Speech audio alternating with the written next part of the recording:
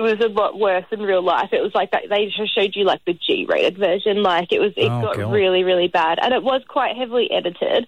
You know, just some of the words that they use at each other, which they can't show on TV. The things they call each other and the things they say to each other. Like after when Hayley told Stacey, "Oh, what did you get your degree out of the cereal box?" Stacey snapped back with something else that was just so vile. It was so bad that she said this. Could you beep it out in a sentence? Like, you know, put the beep where she turned around, So Hayley goes, what, did you get your degree out of the cereal box? And Stacey goes, yeah, well, at least I don't suck for a living. So